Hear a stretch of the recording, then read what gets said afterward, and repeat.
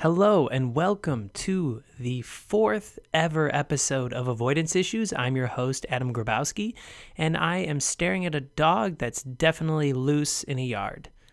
That's what my life has come to during this quarantine. I'm just staring out a window. This is a wonderful start. I want to thank you guys for listening so far, and I'm sorry for seeing you guys. I want to thank y'all for listening thus far. It's been very helpful for me to talk to you and myself each and every day. It's incredible how different it feels when you think someone is listening to what you're saying versus when you're talking to yourself. I have tried positive affirmations only a little bit, and I do get in my own head about doing them, but that's not enough of an excuse. It just seems a little odd that I'm talking to myself, but I've definitely talked myself through different situations. There's one scenario in my life where I distinctly remember talking myself through it. I was in Costa Rica. This is one of the first times I really traveled abroad far and just on my own. I just went solo. And I was doing a zip line, and the zip line was so high off the ground. It was like half a mile in the air. There's no way it could have been half a mile. That seems pretty long. It was so high in the air that I eventually was in the clouds and above them, and I lost sight of the earth, and it was a very long one. See, I know the length of it was at least a mile, and the entire time going through it, my eyes are watering because we're going so fast and the wind is blasting through me, and I just kept saying to myself, "You're okay, you're okay, you're okay, you're okay, you're okay. Oh, there's no ground. You're okay." It was fun. It was fun now that I think about it. I could not fake my fear, and I could not fake playing it cool right there. I know nobody was there to view it, but even for myself, I could not fake not being anxious and nervous about the fact that I was so high up, the ground was no longer invisibility, and I was just on a wire. I'm not nervous flying. I remember when I was first nervous flying, and I'm not nervous flying at all anymore. That's like one of the only places I can nap is on an airplane. I mean, not anymore because I assume every breath that I take is going to infect me with COVID-19, and I'm not actually allowed to travel anymore because it should be only essential travel. And all of my work has been canceled. But you know what? We don't need to focus on that. We don't need to focus on that. I think I like the rumbles of the airplane and the fact that I don't have any cell service, which makes me just stay focused. I don't have any cell service, so I have to stay just there. I can't be distracting myself by constantly checking a different app or constantly beginning a piece of communication with somebody via text or otherwise, and that may be where the calmness comes from. The worst thing ever was when I had enough status with Southwest that they gave me free Wi-Fi on every flight, which, by the way, I've had a companion pass status where I've been able to list someone as my companion and they can fly with me for free on Southwest for like 6 years. I've had that, but only 1 year did I spend enough money and fly enough to get free Wi-Fi, which is so funny because it seems extremely backwards. One thing that I did find, though, is on Delta flights, I'm able to get like half an hour or a free hour of Wi-Fi because it's supposed to be for any T-Mobile user, but you don't actually have to have T-Mobile. You just put in a phone number of somebody who has T-Mobile. So shout out to my buddy Chris who uses T-Mobile. I just type his phone number in and they let me use the Wi-Fi for an hour on every Delta flight. And yes, Chris, I do only look up the worst conceivable things on the internet when I'm on a Delta flight, just in case they want to tie it back to your number. I basically just look up like Sprint and Verizon guy porn. That's what I look up. And just all these different things like, can I switch from T-Mobile to Sprint? And how do you tell T-Mobile that you're cheating on them with Verizon? And do you think like Sprint will be into it if I invited Verizon over and like never told T-Mobile and we all just like got together? That's what I looked up on there. That's a really long Google search, but whatever, shut up. It's fine. What was I talking about? I don't even know. I had a good episode of Say It Anyway Sunday, which is the weekly interview that I do on Instagram Live. I also streamed it on Facebook and YouTube, And it was very interesting because Instagram is owned by Facebook, but they do not want the Instagram Live user face to be accessible with other types of cameras besides your phone. If you ever look at Instagram on your Safari or Chrome or whatever web browser you use, if you ever look at Instagram on your laptop, you'll see that they don't have it formatted well, and they don't want you to look at it on your computer. They want it to be the app only. So they want you to only use Instagram Live through the app. That's what they want for you. And because of that, I had my DSLR hooked up to my laptop, streaming to Facebook and YouTube, and at the same time, I had my suction cup from my car set up so that my phone could be facing me, and I was recording on two different things. So it was extremely distracting. I wish it could have just been a one-camera situation where I didn't even have to look at other stuff. But this is the best type of situation. There is no camera involved. You don't know what I'm wearing. You can guess. I won't hear you guessing. I really do hope that what I'm talking about resonates with people. I shouldn't focus on that too much, but this is called First Thought, Best Thought. At the end of my interview yesterday, I now ask my guests to give me a challenge, and my challenge was I have to write a poem and recite it at the beginning of the next episode. And I don't know what type of poem I'm going to do, if I'm going to do something that rhymes or if I'm going to do something that is free form. I mean, I could take an easy cop out and just roses are red, violets are dumb, you know. This took about 2 seconds. I typed with my thumbs. I could have done that, but that's horrible, and nobody deserves that. My episode yesterday, the 4th ever episode. Oh no, is this the 5th? Yeah, this is the 5th episode. Oops, I started my intro wrong. Oh well. The one that I recorded yesterday is really good. It talks about how everything's made up and the points don't matter, and I'm still trying to remind myself of that today. It's very, very difficult to not get caught up in my worth being determined by the capitalist society and platform that we are a part of. You know, if I get a lot of viewers or if I get a lot of fans or if I make money at it, then I am doing the good. That's one thing that's the problem. We think that because we're making money, we're doing good. And that's not always the case. So many people make money and they don't contribute in a way that is positive whatsoever. You know, you could think you could make a pill that helps cure cancer and sell it for $1, and that's you being a good person. Or you could sell it for $1,000 a pill, and that's you being a good business person. Being a good business person is sometimes like innately the opposite of being a good person. Not that all business is in and of itself exploitative, but sometimes it is. It can be. I mean, if you're providing something that helps people and they want it and they want to pay for it, that seems pretty straightforward. Although if you were to accrue so much wealth yourself and there's such income inequality amongst other people, that still is unfair in and of itself. It doesn't really matter the means to which you got it. That level of major, massive imbalance is not okay. Like to think one person is worth like, $50 billion or like a Mike Bloomberg worth like 50 something billion.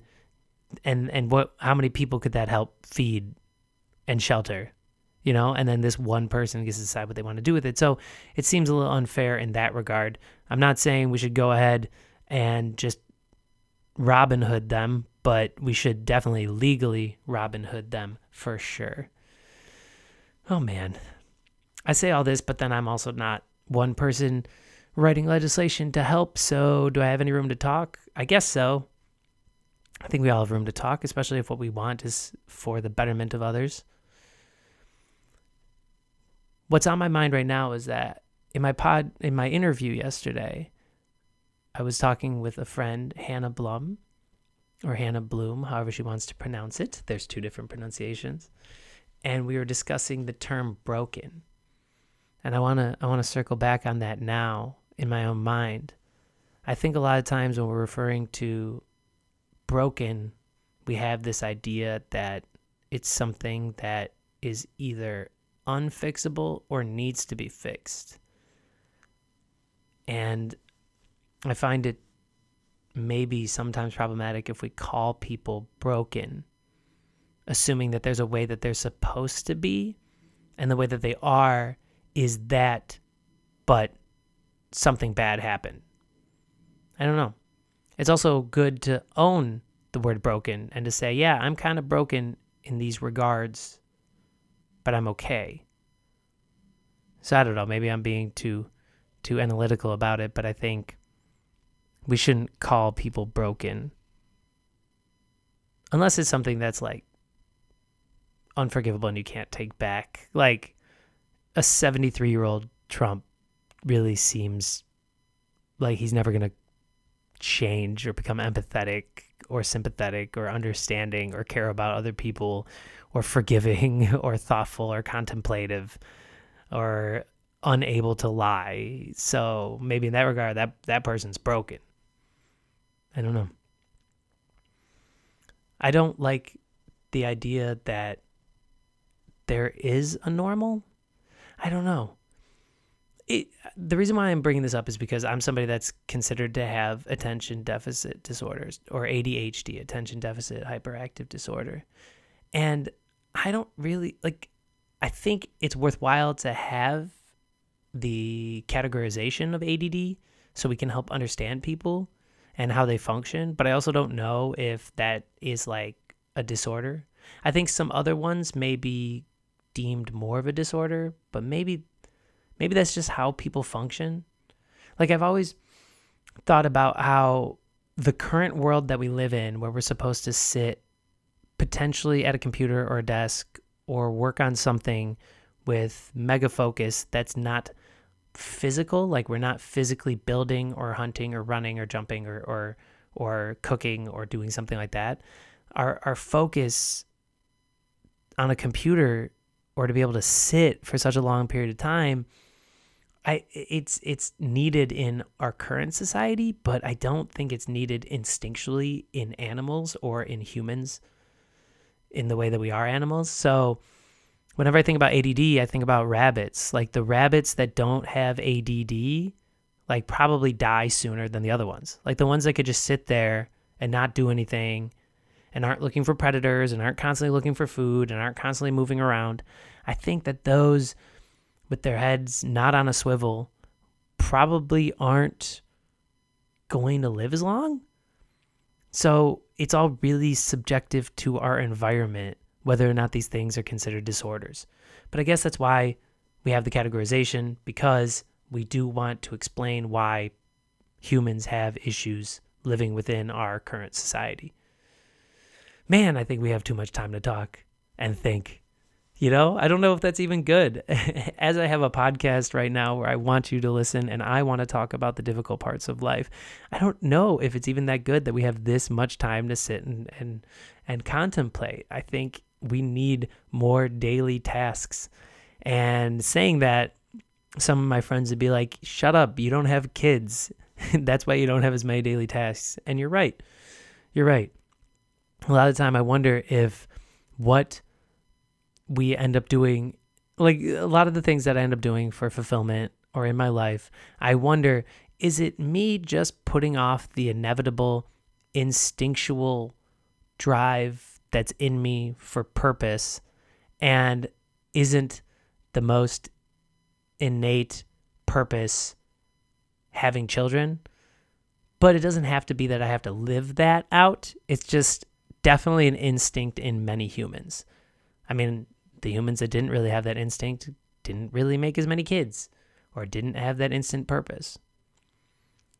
I think I'm really stuck on purpose right now because during this quarantine time, the stay-at-home order, when we're not exactly sure what we're going to be able to do for work or if we're ever going to be able to do live performances again with audiences in the same way that we used to, it makes me feel a little purposeless, because that's what I put a lot of my time into, was travel and meeting people and talking to people and performing for people.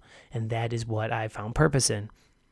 And I know that when you have children or a family or a partner that you're in it with, you're in this together, then you have straight up purpose each day.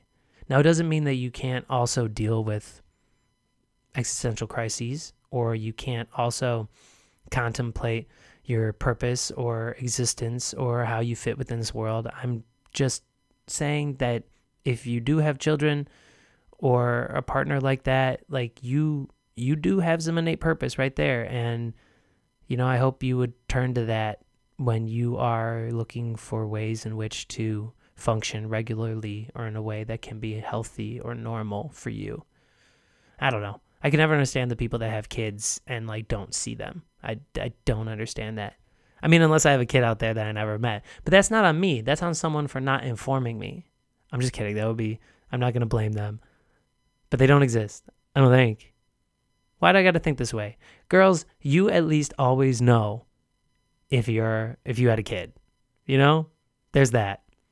I don't know why I just flipped this on women. There's so much more you have to deal with being a woman. There's so much more. Actually, I think one of the things that I feel and think that's a little against the grain, not what a lot of guys think, is I remember being so vastly afraid of sex when I was younger because I was like, well, if anyone got pregnant, I'm not in charge.